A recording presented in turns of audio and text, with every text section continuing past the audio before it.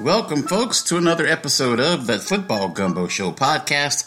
I am your host, the Cajun Hillbilly, breaking it down for you. That's right, it is the Football Gumbo Show podcast, and I am Lance Vosser, a.k.a. the Cajun Hillbilly. A little preview of the upcoming Super Bowl, Super Bowl 55, and the matchup is now set. It is, or it should be a good one, between two of the best quarterbacks in the game at different stages of their career. Pat Mahomes, the best, youngest quarterback in the game, and Tom Brady, some call the GOAT, greatest of all time, looking very much younger than his 43 years of age. Started out the season, not so great, warmed up toward the end of the season, played better in Bruce Arians' system, getting used to those weapons, which he was not going to have in New England, and saw the writing on the wall and decided to get out of town. Oh, what a great decision it's turned out to be for Tom Brady to go play for Bruce Arians and the Bucs, facing off against another team that wears red in their uniform, the Kansas City Chiefs. The Bucs are supposed to wear their white jerseys and pewter pants, and the Chiefs will be wearing their red jersey tops, I believe.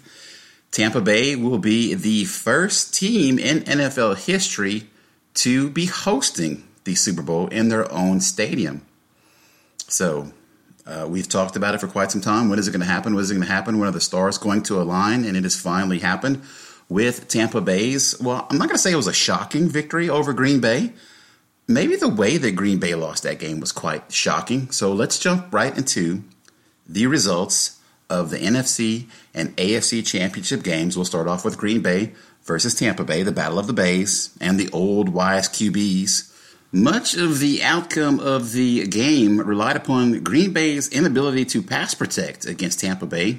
Their front consisted of Shaquille Barrett and JPP, Jason Pierre-Paul, and they really had their way with Green Bay's line. Of course, Green Bay a little short-handed without left tackle David Bakhtiari, and Wagner at right tackle really were ineffective and got their asses handed to them by this Buccaneers pass rush.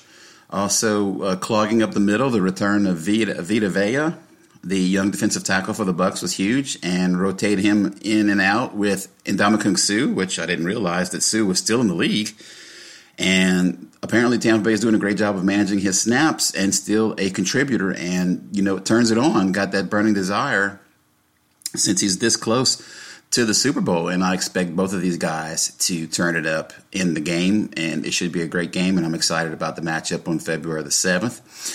Matt LaFleur's decision to kick a late field goal Sunday with the Packers trailing by 8 points was one that he immediately came to regret. It seemed in that one moment he doubted both his own MVP quarterback and the GOAT. Even if they didn't get the touchdown, Tampa Bay would have been backed up for a possible shot at Green Bay's defense getting the safety and then getting the ball back in good field position, but it was not meant to be. And we've seen young coaches do this before, but sort of tense up on their own way in the playoffs and have a brain fart. So you're not going to rely upon your MVP quarterback to put you in the end zone, but you're going to give the ball back to Tom Brady.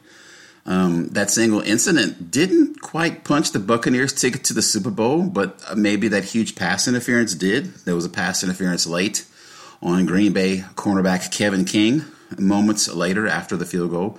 With about 1:46 remaining and the Bucs looking to convert a 3rd and 4, Tom Brady sailed the ball well over the head of Tyler Johnson. For a long second, it appeared to be an incomplete pass, which would have forced Tampa to punt from its own 37. Then in a game that was called very loosely and included just 6 penalties. I was watching the game and I couldn't believe the lack of flags. But one would come out in this situation, and the pass interference was called, and it gave the Bucs a first down and allowed them to run out the clock for the 31-26 win. The Packers hated the penalty, of course, but they were also caught off guard by it, given how the game was officiated. I personally don't have a problem with the pass interference call. It does look like the receiver's jersey was probably pulled on, and his progress to the ball was impeded. But here's a problem. Call the game like that the whole game. If you're going to call a tight game, call the game the same way the whole game. Don't let them pan fight and let them play, and then the last 2 minutes call a completely different game. That's where it looks bad on the NFL's part. Remember that at the end of the Saints-Rams game, that was a flagrant pass interference. Everybody swallowed their whistle and just let it go. So another joke by the NFL, another questionable call instead of a non-call, but more questionable officiating at the end of a game in the NFC Championship. Replay, of course, clearly showed King pulling on Johnson's jersey as he broke inside. The tug might not have been lengthy or forceful, yet drew the attention of an official, especially whenever he sees the jersey pulled out like that. Throwing a flag for such contact didn't seem egregious in a vacuum, but in the setting that Green Bay and Tampa Bay had battled over the previous 58 minutes, it understandably stood out to one Aaron Rodgers, who was 33 for 48, 346 yards, 3 touchdowns, and only 1 pick. Rodgers did not play bad at all, but he was sacked like 5 times. He was besieged by a relentless Bucs pass rush, beset by teammates' uncharacteristic mistakes, like the fumble by Aaron Jones, that essentially handed the Bucs a third-quarter touchdown and dropped the 2-point conversion by equanimous St. Brown. Brady threw 3 interceptions, almost like a Jameis Winston-like stat line, uncharacteristic of Brady, but Green Bay could not capitalize on getting the 3 interceptions. They couldn't really do anything with the ball at all. Tampa's defense limited what the Packers did with those interceptions. Not much. Even without Antoine Winfield Jr. in their secondary, Tampa was able to sort of clamp down on the Packers, and the Packers couldn't make much points off those turnovers. In contrast to Matt LaFleur, Bruce Arians stayed aggressive and bold, going for a 4th and 4 before halftime with a huge play, and this was basically the decisive score in the game.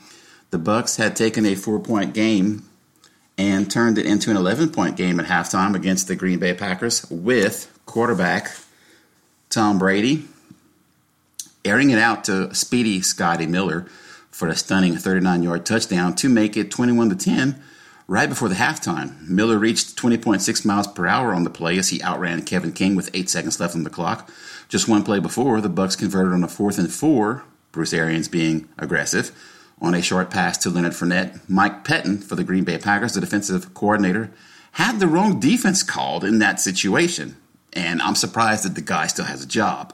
You're going to leave Kevin King alone defending Scotty Miller with no safety help in man-to-man coverage at the end of the half. Just completely unacceptable in that scenario. No Antonio Brown in this one, so Scotty Miller did play a part. Brady also threw a touchdown to Cameron Brate, and it's too bad that Aaron Jones went out for the Packers, because if he would have stayed in and scored a touchdown somehow, I would have won $1,000 on FanDuel. But anyway, that's neither here nor there.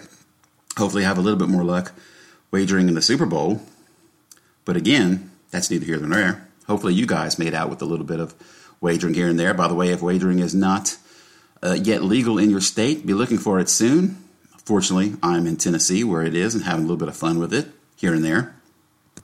Aaron Rodgers would be asked about the decision to go for the field goal that late in the game instead of playing for 4 downs, instead of being in 4th down territory, which he thought they were in 4th down territory.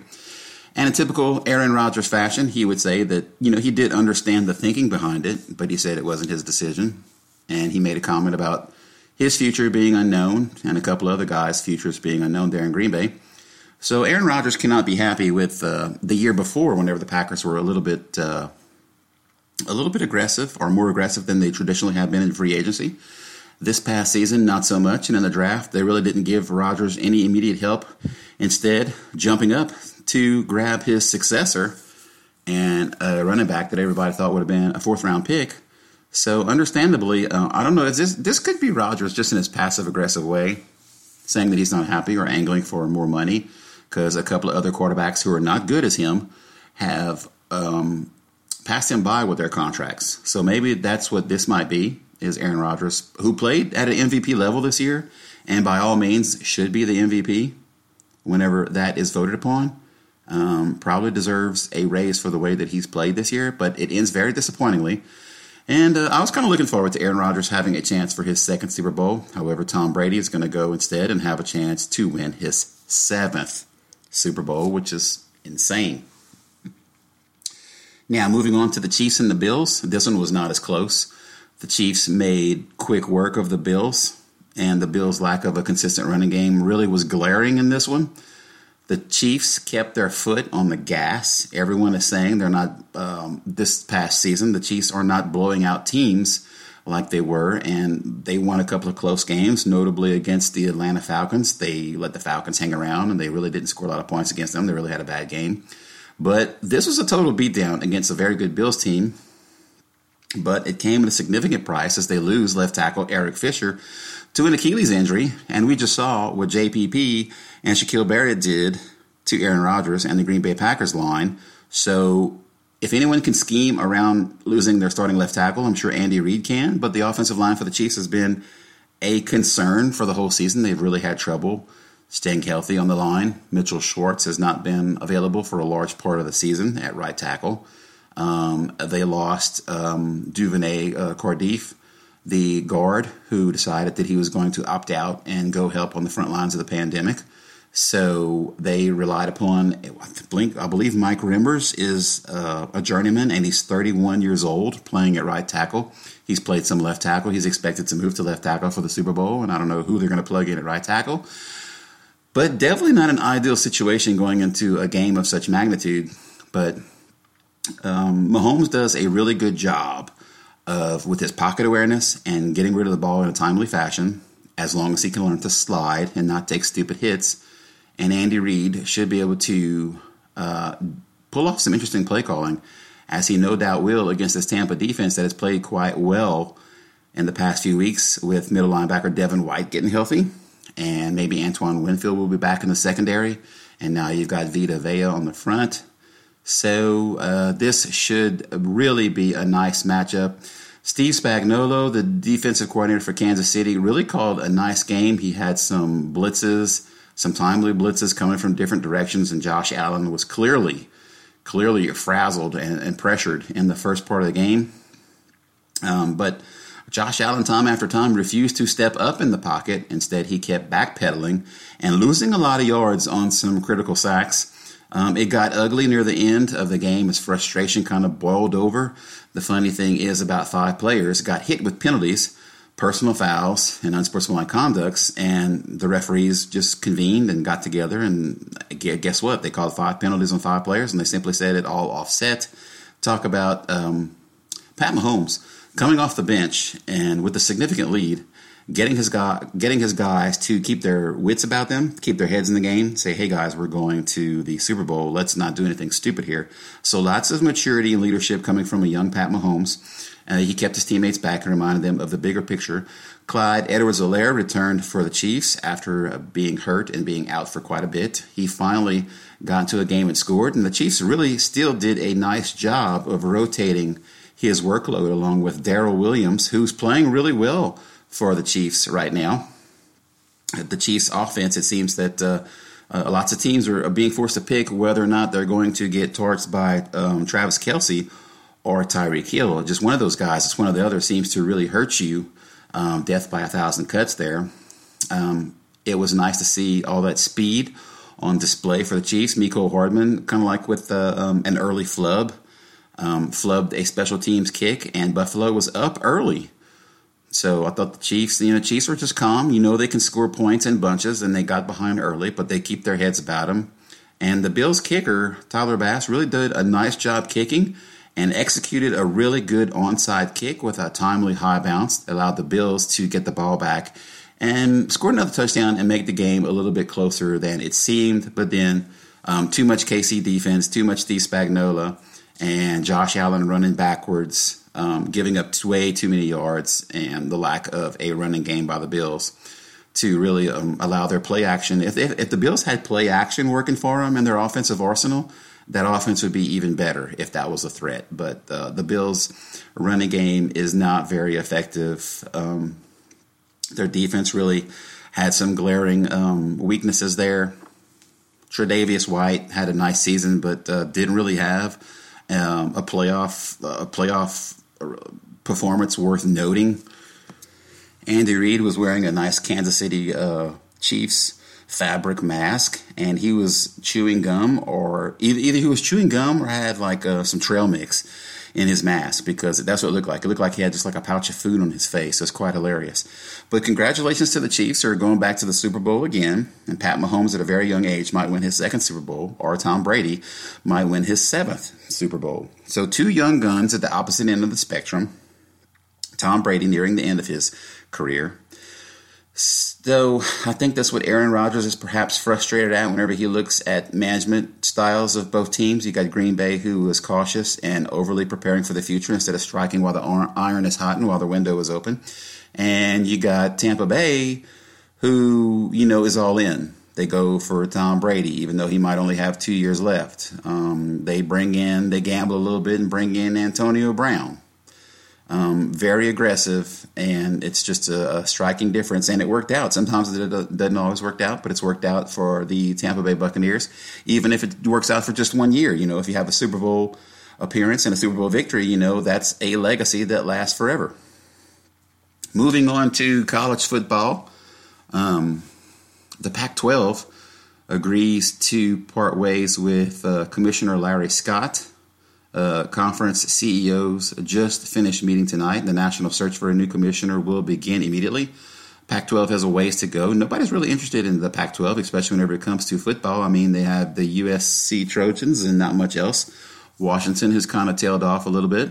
They did bring about the Pac-12 network, which I'm not sure anybody's really interested in, since there's not really all that much good in the way of Pac-12 football outside of USC and maybe Oregon from time and time again. The Tennessee Volunteers found themselves in a huge mess. McDonald's bags full of cash was being a trending headline and a trending hashtag.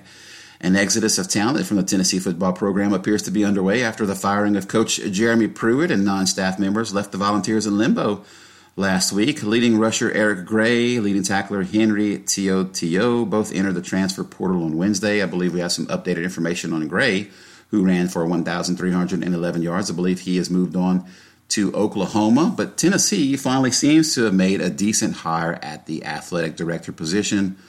Philip Fulmer stepping down, or maybe it was one of those firings, but we're going to call it a mutual parting of ways, or we're just going to call it Philip Fulmer retiring. His guy, Jeremy Pruitt, not making it past just, 3 seasons. So Tennessee's athletic director hire was mostly received with positive reviews. They go with Danny White, who was formerly the athletic director for the UCF program and their sports programs, and their football team has done very well in the past couple of years. White had been at Central Florida since December of 2015. He's worked to rebuild that football program into a national power and got them into the conversation, including an undefeated record in 2017 and 25 straight wins overall between 2017 and 18. And the Knights men's basketball team made the NCAA tournament in 2018 and 19 with a 24-9 record. And the hiring of Katie Abramson Henderson as the women's basketball coach prior to 2016 and 17 campaign has led to 4 straight 20-win seasons and an appearance in the 2019 NCAA tournament. So Danny White coming over from UCF with some considerable achievements there to show. So the University of Tennessee now is reportedly, just found this out today, is set to announce Josh Heupel as its new head football coach.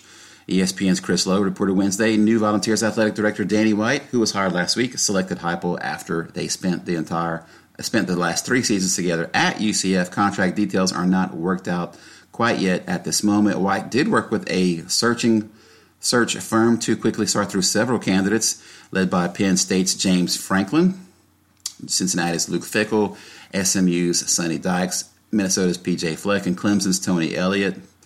Heupel will replace Jeremy Pruitt, of course, who was fired for cause after an investigation revealed evidence of multiple Level 1 and Level 2 NCAA recruiting rules violations, which also led to the dismissal of assistant coaches Brian Niedermeyer and Shelton Felton, as well as 7 recruiting staffers.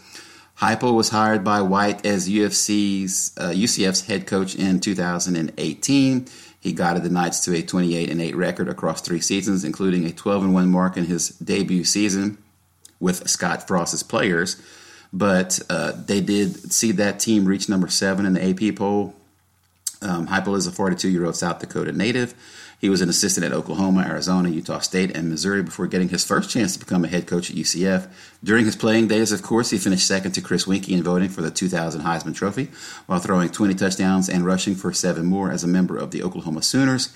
It is a bit of an underwhelming hire But let's face it, none of those big names were probably going to come here at this difficult time for Tennessee. The job at the moment is just not very attractive, and I assume the familiarity. Danny White was led to be very comfortable with that pick. Josh sort of keeps like a low profile. He's definitely not your Lane Kiffin, and I don't know what's up with Vols fans, and they just can't seem to get rid of Lane Kiffin out of their damn mind. It's like he's not going to stay anywhere for long, or he hasn't shown that he's going to stay anywhere for long. He's just signed an extension with Ole Miss. I'm sure Lane loves the attention, and he does a great job at dropping hints on social media and trolling. However, Vols fans just need to let that go, okay? It's time to turn the page. James Franklin, I wasn't all that impressed with him. I'm glad he's staying at Penn State. They had a good first year under Franklin. This past season was not all that great, not impressive. Franklin originally came from Vanderbilt and got the program there on the map and raised eyebrows there. And I'm sure he does have ties to Tennessee, but I really wasn't interested in having him return to Tennessee, and he wasn't interested in returning right now at this difficult time where Tennessee's under NCAA scrutiny at the moment. So maybe this hire allows Tennessee to sort of rebuild.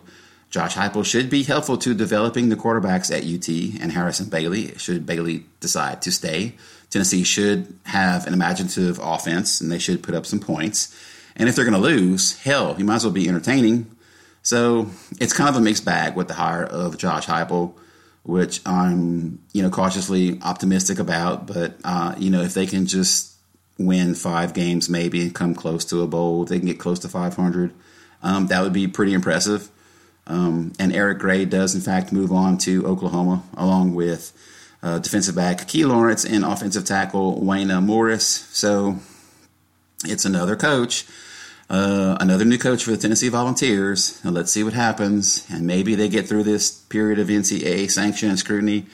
And maybe the next hire will be the knock it out of the park hire whenever the job becomes a little bit more enticing. LSU lands their future defensive coordinator, finally. It is the Vikings defensive back coach, Durante Jones. And I'm really excited about this hire for the LSU Tigers. Jones is a protege of Dave Aranda, and he coached under the ex-Tigers defensive coordinator whenever he was at Wisconsin. They were at Wisconsin together, Coach Aranda and Durante Jones. Previously spent 2 seasons with the Cincinnati Bengals as the secondary/cornerbacks coach in 2018 and 19, and 2 seasons with the Dolphins as an assistant defensive backs coach in 2016 and 17. Before he made the jump to the NFL, Jones coached for Aranda in 2015 at Wisconsin as the DB coach there. And the Badgers led the nation with just 7 passing touchdowns allowed, and their passing defense ranked 2nd in the Big Ten and 7th nationally, allowing just 173 passing yards per game. Hey, if you can come in here and you can get the Tigers to play something, if you can get them to mix up coverages and not just strictly adhere to one coverage, one or the other, that'd be great. Not stubbornly stick with man whenever it calls for zone. Mix something up a little bit, that would be great. Jones, who spent the day interviewing with Ed Orgeron, was defensive coordinator for 5 years at Bowie State and had the number 1 defense in Division II. So it's a good hire. They couldn't get Marcus Freeman in. He ended up going to Notre Dame, which was probably closer to some family, and his wife preferred that move there. But I am very, very encouraged by this hire of Durante Jones, and it's a good rebound for Ed, who has really kind of went about this in really a naive and goofy manner, kicking around the Saints, trying to poach another Saints. He's already poached Joe Brady before from the Saints coaching staff, and I'm sure Sean Payton, who's already lost quite a bit of coaches from his staff after the season. Sean Payton was not really interested in letting defensive line coach Ryan Nielsen get away. So Ed, who was familiar with Ryan, thought that he could perhaps pull him away, and they thought they had everything done and settled. But then, lo and behold, they didn't really do their homework, or Ed didn't do his homework and investigate. The contract states that, Nielsen can't leave for a college position. And the Saints are also going to, not do him dirty. They're going to actually promote Nielsen, and they're going to give him a raise. So it works out for him. And Ed moves on, and a nice rebound to go ahead and get Durante Jones from the Minnesota staff. very, cautiously optimistic about that hire as well. Dwayne Haskins is now reportedly returning to the NFL as a member of the Pittsburgh Steelers 1 month after he was released by the Washington football team. This could get interesting depending on Big Ben's future. Per ESPN's Adam Schefter, Haskins and the Steelers have agreed to a 1-year deal. Mike Tomlin's probably not going to put up with crap, but I don't know. Mike Tomlin has put up with crap from the likes of Antonio Brown before and ran a pretty loose locker room, so this could be quite interesting. Le'Veon Bell was known to, inhabit that locker room for a little bit and like the weed, so they don't really know what's going to happen here, but it's only a 1-year deal, so they both get a chance.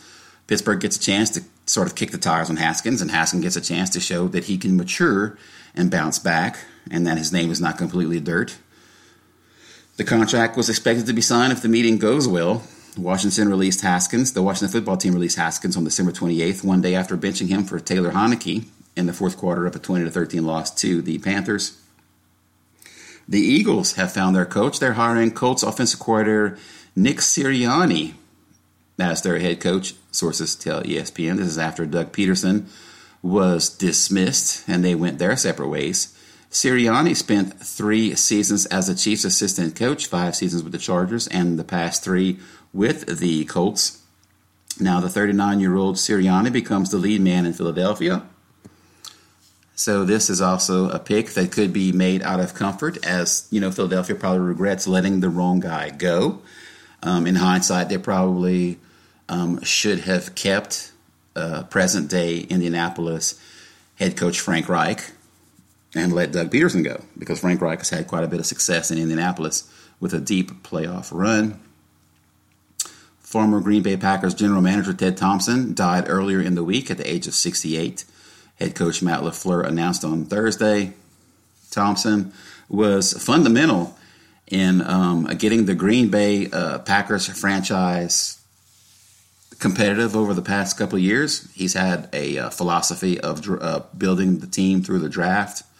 And in Atlanta, Texas, he was a native that served as the Packers general manager from 2005 all the way to 2017. And before that, he spent 8 years in the organization in various roles, including director of player personnel. He worked for 5 years with the Seahawks as the vice president of football operations before returning to Green Bay to become the GM in 2005. Thompson was part of the Packers front office when the Green Bay won Super Bowl 31 to conclude the 96 season. And he later built the Packers team that won the Super Bowl with Aaron Rodgers at the end of the 2010 campaign. During his time as general manager, the Packers reached the playoffs 9 times and won the NFC North on 6 occasions. Unquestionably, Thompson's biggest move as GM of the Packers was patiently waiting and selecting quarterback Aaron Rodgers with the 24th overall pick in the 2005 draft, whenever Aaron had slid down in the draft, whenever the Packers were lucky enough to step up to the podium and make the call. As a result of some strong drafting and roster management, as well as his construction of a Super Bowl winning team, Thompson was inducted into the Green Bay Packers Hall of Fame in 2018. So, of course, thoughts and prayers to the Thompson family. Rest in peace, Ted. Did a lot for the Green Bay franchise.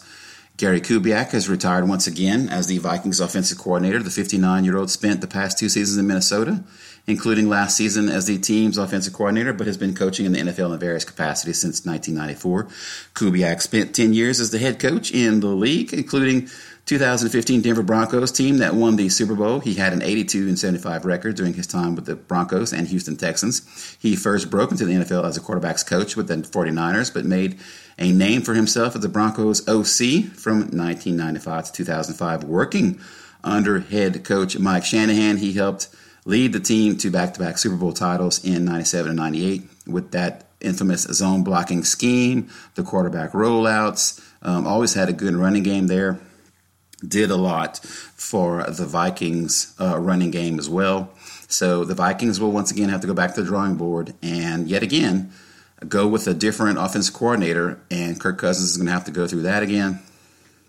1 week after the Pittsburgh Steelers part ways with OC Randy Finkner, they have reportedly interviewed former Cleveland Browns head coach Hugh Jackson for their vacant offensive coordinator position. The Steelers decided not to renew Finkner's contract, which is not surprising because, let's face it, the Pittsburgh offense looked terrible going into the late playoffs, and they really cooled off down the stretch, and Big Ben looked terrible. So the Steelers finished 31st in defense-adjusted DVOA, they call it, defense-adjusted value over average in 2019, and 22nd in 2020. So definitely looking to make a move up there. Hugh Jackson has been out of the NFL since the end of the 2018 season. He finished that year with the Bengals as a special assistant to head coach Marvin Lewis after being fired by the Browns following a 2-5-1 start. So Hugh Jackson maybe fits better as maybe an offensive coordinator / quarterbacks coach. He certainly doesn't fit as a head coach. That was pretty much a disaster. One of the best quarterbacks of his generation is hanging up the cleats. Indianapolis signal caller Philip Rivers announced that he is retiring following 17 seasons in the NFL, his last most recently with Indianapolis. The San Diego Los Angeles Chargers legend played his final year in Indy, led the Colts to the playoffs, but he's calling it quits at 39 years old, and he just can't wait to get into coaching is what I imagine it is, and taking care of all those kids. But I really enjoyed his statement that he released upon retirement because it is very quintessential Philip Rivers. And it goes like this, his statement.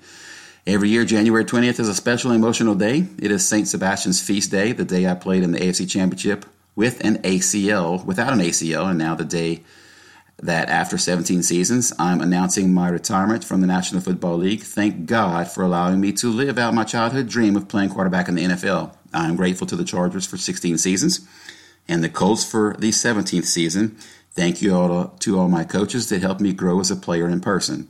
Thank you to the support staff. I appreciate the opposing defenses making it challenging physically and mentally every week. I also enjoyed the banter. I appreciate the referees for putting up with all my fussing, and I think I was right most of the time, dadgummit. See, that is quintessential Philip Rivers, and I enjoyed that. Infamous trash talker with other defensive players. He would go on to thank the fans in San Diego and around the nation, both that cheered and booed. And he also thanked his teammates and his wife and his kids. So a very nice statement by Philip Rivers. There's going to be some discussion about is he a Hall of Famer or not. Could be borderline. Put up a lot of stats, but never won the big one.